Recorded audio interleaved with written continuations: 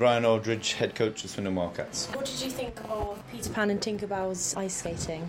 Yeah, they're great, unbelievable skaters. I think the boys were surprised when they came onto the ice. But yeah, it looks like it's going to be a really entertaining show. And do you think you could do something like that as well? Absolutely not. I think our skating style is completely different to theirs. Their skates, their edges, everything's completely different. They're very technically a lot better skaters than we are. I think it's brilliant that they're even putting a rink into the Wyvern. An ice pad for them to even skate on. I think that's fantastic. I think it'd be a great show. And I'm not really a person that goes to the theatre, but I think I'd definitely take a trip to go and watch that. For more information about the Wyvern Theatre Swindon, visit wyverntheatre.org.uk.